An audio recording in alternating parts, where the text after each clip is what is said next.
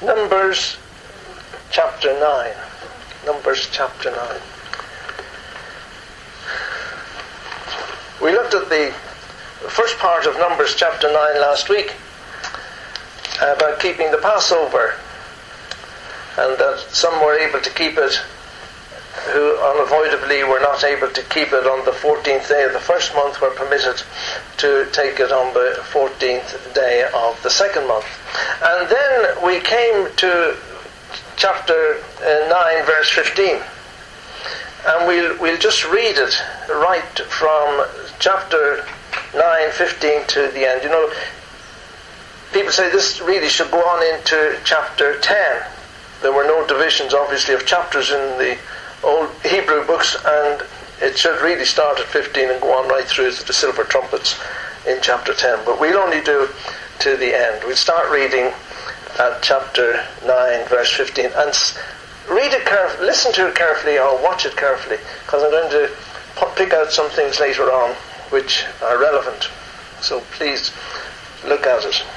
And on the day that the tabernacle was reared up, the cloud covered the tabernacle, namely the tent of the testimony. And at even there was upon the tabernacle, as it were, the appearance of fire until the morning. And so it was always. The cloud covered it by day, and the appearance of fire by night. And when the cloud was taken up from the tabernacle, then after that the children of Israel journeyed. And in the place where the cloud abode, there the children of Israel pitched their tents. At the commandment of the Lord, the children of Israel journeyed, and at the commandment of the Lord they pitched. As long as the cloud abode upon the tabernacle, they rested in their tents. And when the cloud tarried long upon the tabernacle many days, then the children of Israel kept the charge of the Lord, and journeyed not. And so it was, when the cloud was a few days upon the tabernacle, according to the commandment of the Lord, they abode in their tents. And according to the commandment of the Lord, they journeyed. And so it was, when the cloud abode from even unto the morning, and that the cloud was taken up in the morning, then they journeyed. Whether it was by day or by night that the cloud was taken up, they journeyed. Or whether it were 2 days or a month or a year that the cloud tarried upon the tabernacle remaining thereon, the children of Israel abode in their tents, and journeyed not, but when it was taken up, they journeyed. At the commandment of the Lord they rested in their tents, and at the commandment of the Lord they journeyed. They kept the charge of the Lord, at the commandment of the Lord, by the hand of Moses. Amen.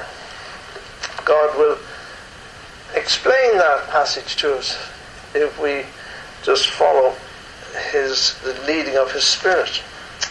You know, there are various passages which are repeated in these early books of the Bible.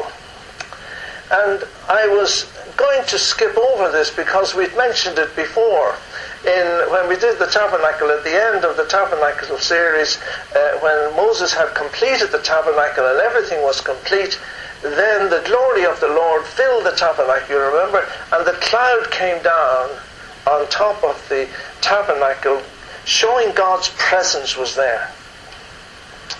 And we've said it before, so I said, well, we'll go on to the silver trumpets. But then it struck me, why did the Holy Spirit have it in twice? You know, people have said history repeats itself. And somebody said it has to because nobody listens. And you know, that's very true. Maybe this is the reason the Holy Spirit...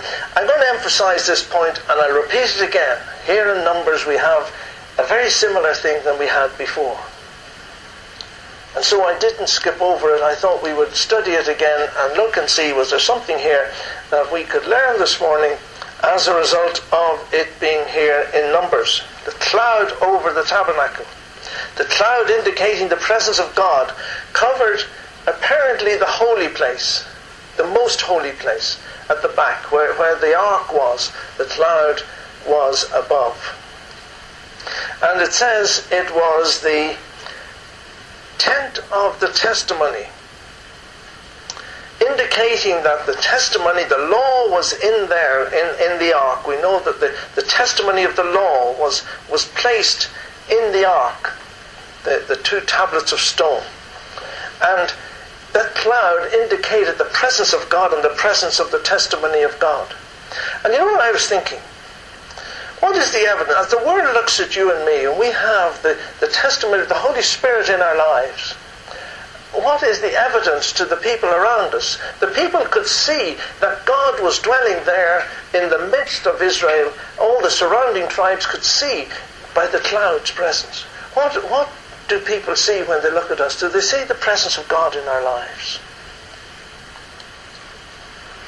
Is there evidence in my life of a godly life? Do people notice that I'm different?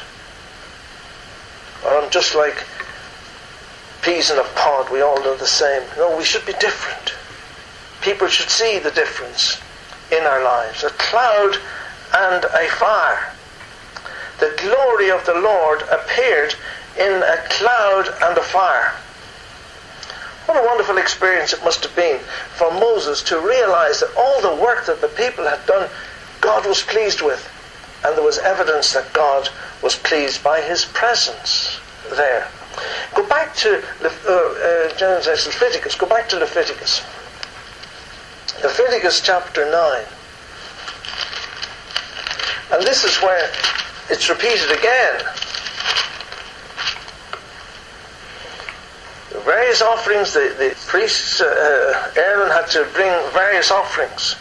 And it came to pass on the 8th day that Moses called Aaron and his sons and the elders of Israel, and he said unto them, take these offerings. And they had to produce and make various offerings unto God. Also a bullock and a ram for a peace offering to sacrifice before the Lord, and a meat offering mingled with oil.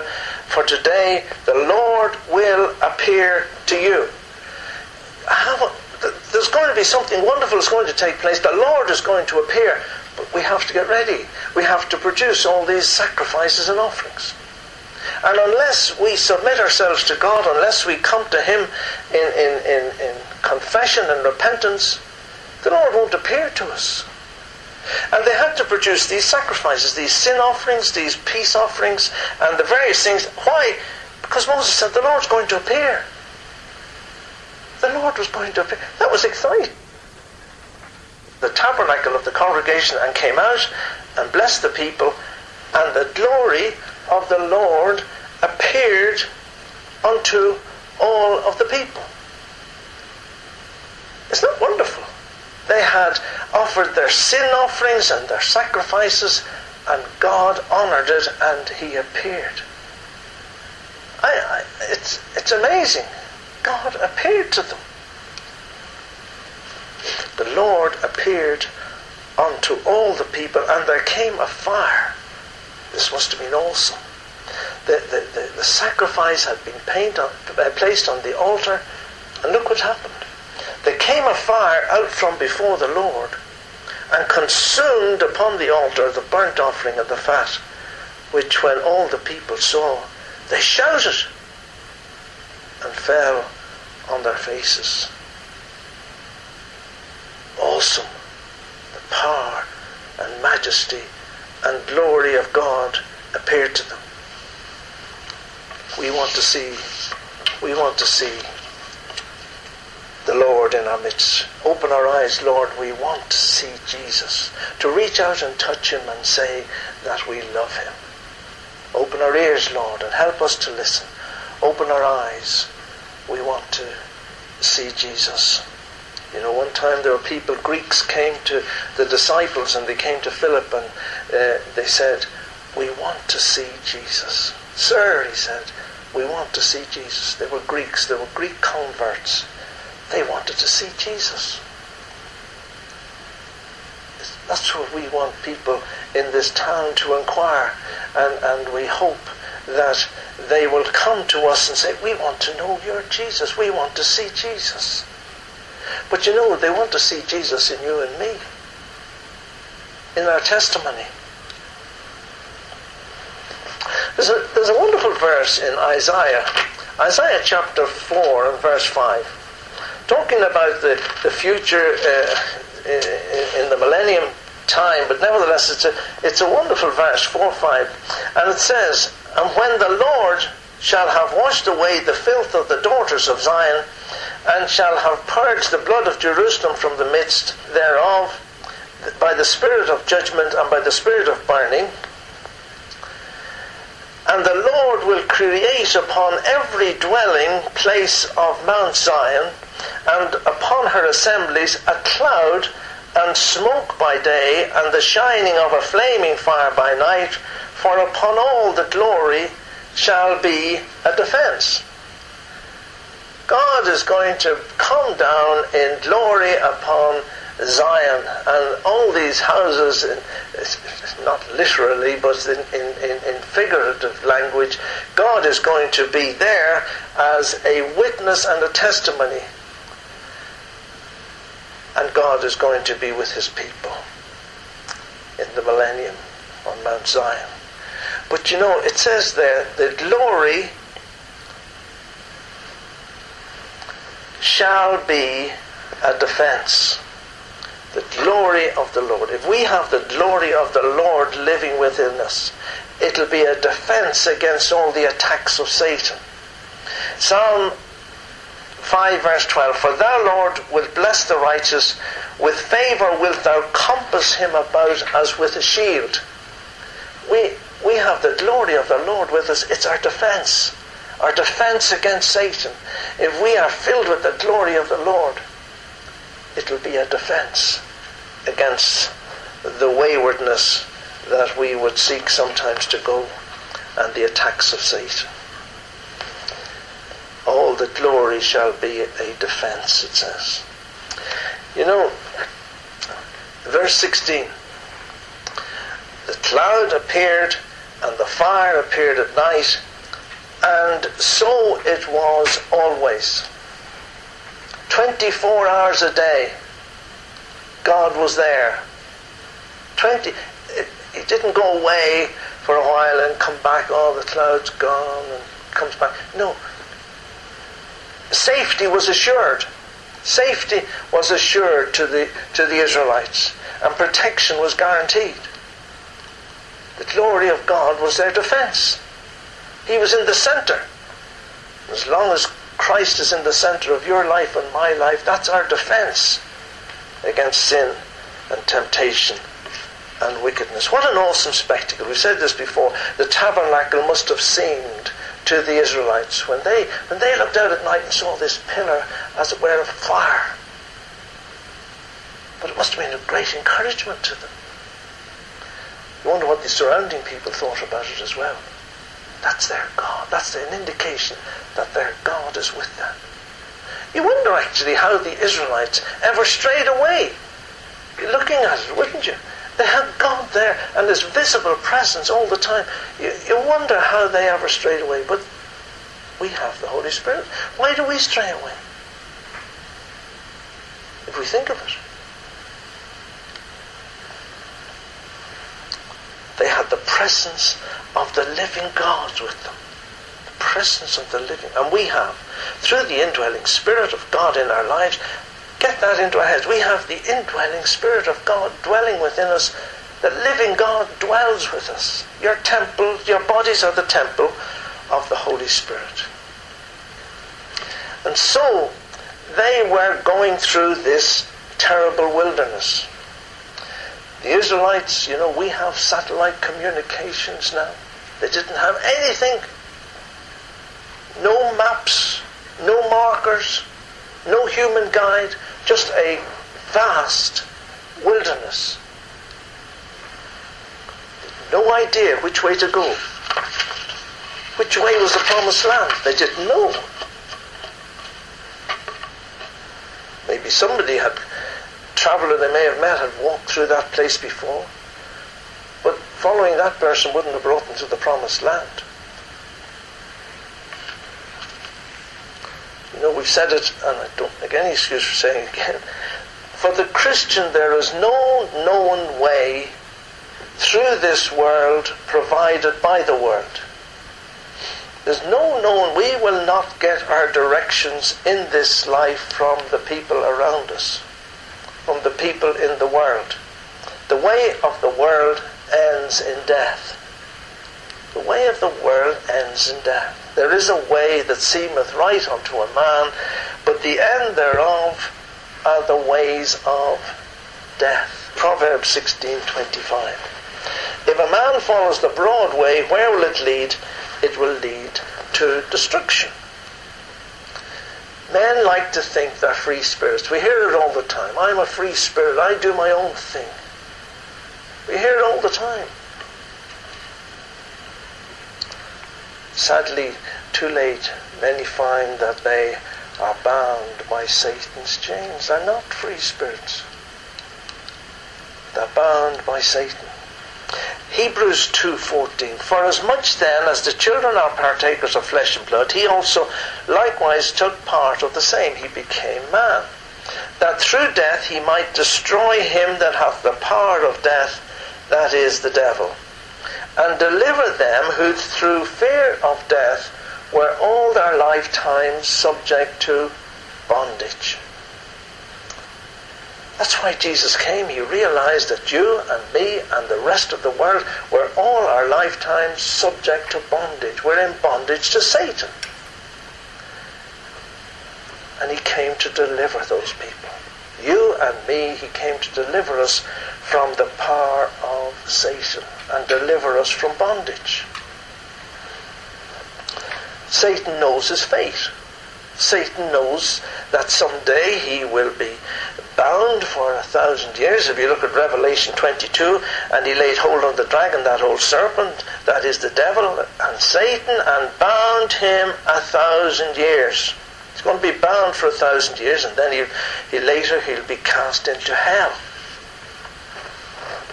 And what is hell? Why is hell prepared? It's prepared for the devil and his angels. Hell is not prepared for you and me. It was prepared for the devil and his angels, but those who reject the way of escape which God has provided will end up in hell. And Satan knows his fate, his eventual fate, and he will do his utmost to make sure he has as many people there with him.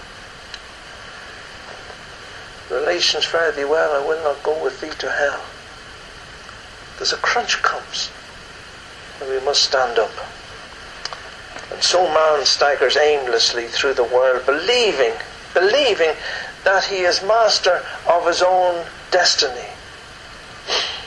I don't know whether you ever learned Alexander Selkirk, the solitude of Alexander Selkirk. He was the one who Daniel Defoe based Robinson Crusoe on. And there's a poem, I am monarch of all I survey, and my right there is none to dispute. He was put off on a ship and put onto a desert island for mutiny or some offence. And he wrote this poem, or somebody wrote it on his behalf, and it said, I am monarch of all I survey, and my right there is none to dispute. From the centre all round to the sea, I am lord of the fowl and the brook. O solitude, where are thy charms, that sages have seen in thy face? Better dwell in the midst of alarms than to reign in this horrible place. Society, friendship, and love divinely bestowed upon man, oh, had I the wings of a dove, how soon would I taste thee again. He was monarch of a desert island. He was lost. But yet he was saying, I'm monarch of all I survey. But he was lost. He was doomed. He was on a desert island. And that's the way we are. We think that we are monarch of our own lives. But we're not. We're doomed. Man is doomed. And too late.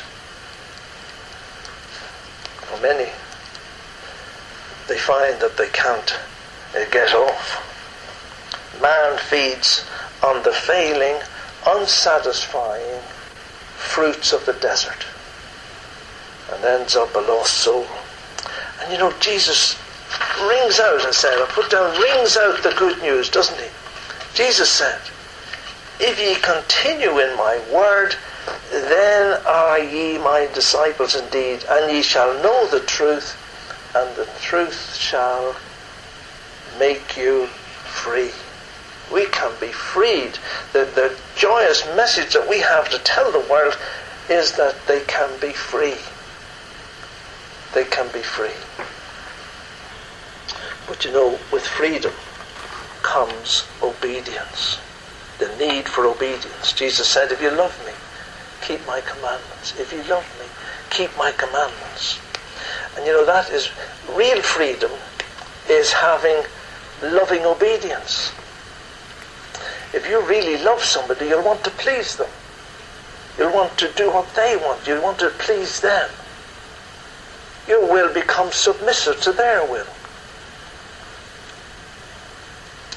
In Galatians, Paul was talking about the fact that the Galatians wanted to get back to the law. They had tried to mix the law and the gospel of grace together. And he says, but stand fast therefore in the liberty wherewith Christ hath made us free. Don't get entangled again with the yoke of bondage. He says, don't go back to bondage. Don't go back to being controlled by others. Stand fast in the liberty wherewith Christ hath made you free. And so as servants of, we are ever dependent upon our loving Heavenly Father. We're dependent on Him as we go through this life. As I say, we can't get anything from the world. We are dependent on our Heavenly Father as the Israelites were going through the desert. He will supply all our needs, and we should do His will. And so it was with our Saviour. When they, at the very early age of 12, when they found Him in the temple, having missed Him on the journey back home, having been up to Jerusalem, He said to Joseph and to Mary, wist ye not that I must be about my Father's business? When He was talking to His disciples, when they thought that He had received food from other people, when they'd gone to get food and they came back, He says, no, my meat is to do the will of Him that sent me, and to finish His work. That was His whole object in life, was to obey His Father, as should be our object in life, is to obey our Heavenly Father. And in John 17 He was able to say, I have glorified Thee on earth, I have finished the work that Thou gavest me to do. He finished what He came to do. And so we must have as our guide through this wilderness, the one who has gone the way before. You have a guide. He's one who knows the way because he's been on that way before. There's no point in having a guide in this world. If you're going up a mountain and you say to the fellow, which way we go? Well, I've never been here myself before. That's stupid, wouldn't it? But we have to have a guide, one who has been this way before. And that's why Jesus said, it's so simple when you think of it, that's why Jesus said, I am the way. Which way is the promised land? Follow the cloud. Which way is it through this way? Jesus said, I'm the way. It struck me that as being, when I was thinking about this, it seems so logical that Jesus is the way. The way through the wilderness. And at night time, the cloud turned into a pillar of fire. We sang this in the hymn. I am the light of the world. He that followeth me shall not walk in darkness. They never walked in darkness. They never walked in darkness because the light was there, showing them the way. But shall have the light of life. The Israelites never walked in darkness because they followed the cloud, which was a pillar of fire at night. However, they had to keep their eyes on the cloud or the fire. They had to keep their eyes always looking upwards. We must keep our eyes upon Him. We must follow the cloud. They had to follow the cloud or the fire and do exactly what it indicated. 24 hours a day, 365 days a year, all their life as they went through the wilderness, they followed the cloud. I said we look at that passage. Look at that passage again. Just a couple of things in it. If I can find where we are here, because I wrote them out here specially. Did you notice anything as we read that? What stands out as we read that passage? Is there anything that struck you? Yes.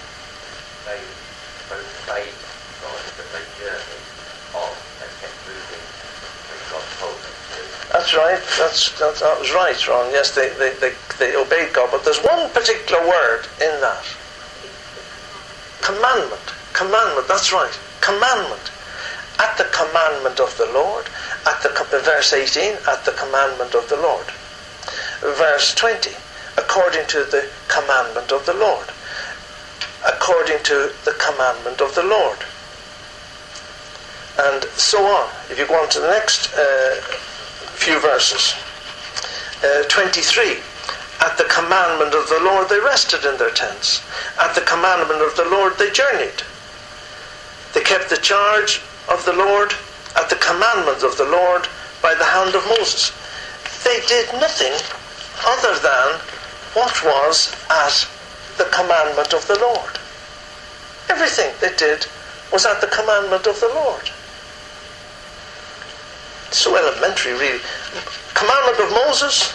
No. Commandment of Aaron? No. The commandment of the Lord. Their whole life involved obeying the commandment of the Lord. No progress except the Lord commanded.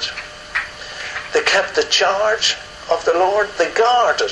You see, when they rested, when they got into their tents, they had to have somebody, they had to have a guard. They kept the charge, the guard of the Lord, to check. They were ever watchful for the directions.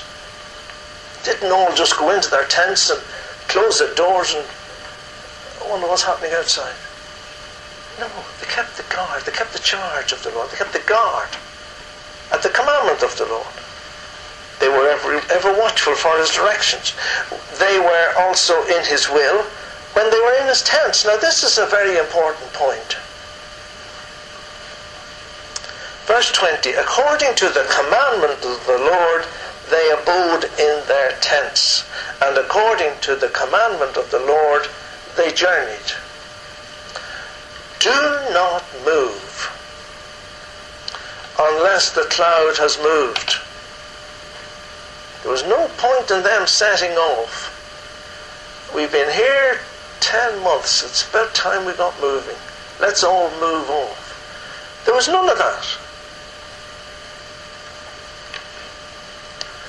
The trouble is, we are not content to wait upon the Lord, and people get into so much bother praying for guidance and praying for guidance. That might be the time God is commanding them to stay in their tents.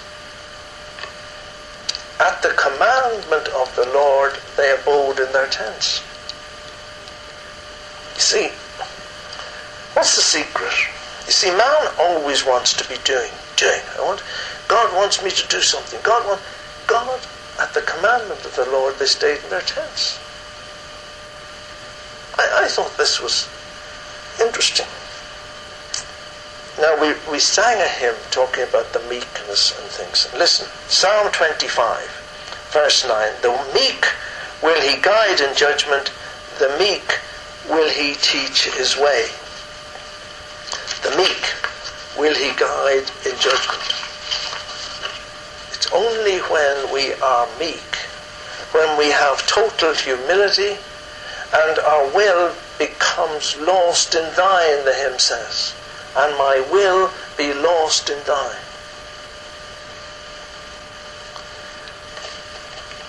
We make no plans unless we do them in the will of the Lord, as the Lord wills. We go nowhere unless the Lord wills. That's the only plans we make. They couldn't make plans. They couldn't say, tomorrow we will go somewhere. No, because tomorrow the cloud may have moved.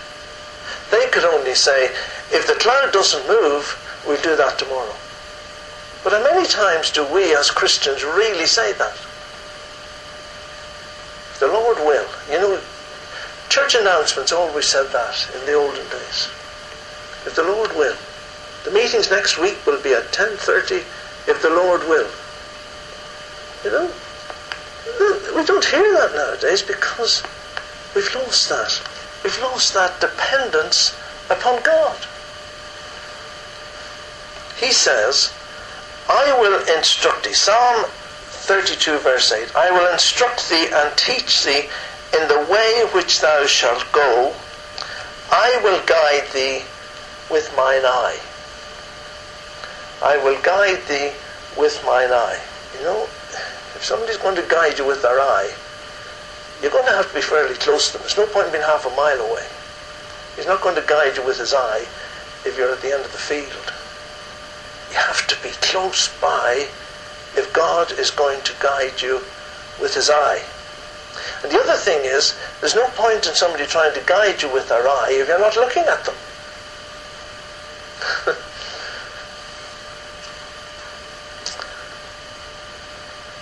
He will guide me with his eye. But we must be looking at him. We must have our eyes fixed upon Jesus so that he can direct us with his eye. You know, since all circumstances were right, everything seemed right. But do we have God's eye? Has God said it? Jonah is a typical example. Turn to Jonah. It's quicker for me to Amos, Obadiah, Jonah. Now the word of the Lord came unto Jonah, the son of Amittai, saying, yes, he heard God speaking. This man heard God speaking. The word came to him, arise and go to Nineveh. But Jonah rose up to flee unto Tarshish, in verse 3. He heard the voice of God, and he did the exact opposite.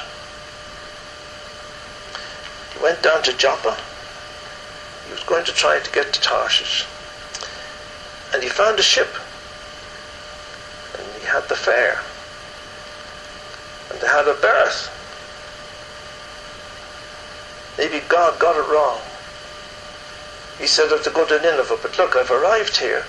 There's a ship going to where I want to go. I have the right money, and there's room. Beware, he hadn't got the eye of God.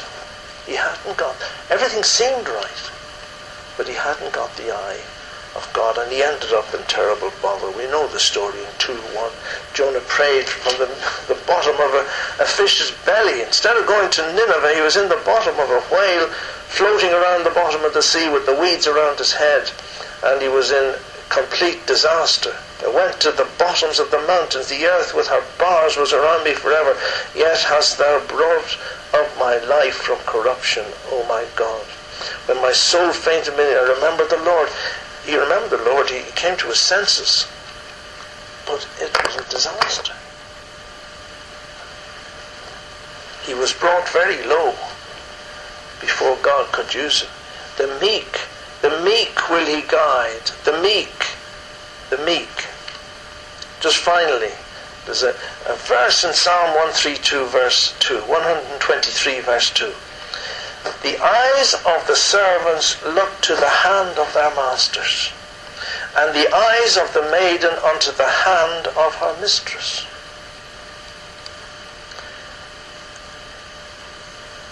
That's why they're called handmaidens, I believe. I don't know. I always think that must be the reason. Because they watched the little flick, what their mistress wanted. They knew just that little movement to know what to do. Do that. Watch your eyes and hands. Are we watching? Are we watching? So our eyes wait upon the Lord our God. Are our eyes waiting on the Lord our God, watching, waiting, obeying, until he have mercy upon us? He has shown us his mercy, his love, his graciousness. The Israelites had to live in total and absolute dependence upon God. To move, to stop, to eat, to drink, everything. And we as Christians should live in exactly the same way.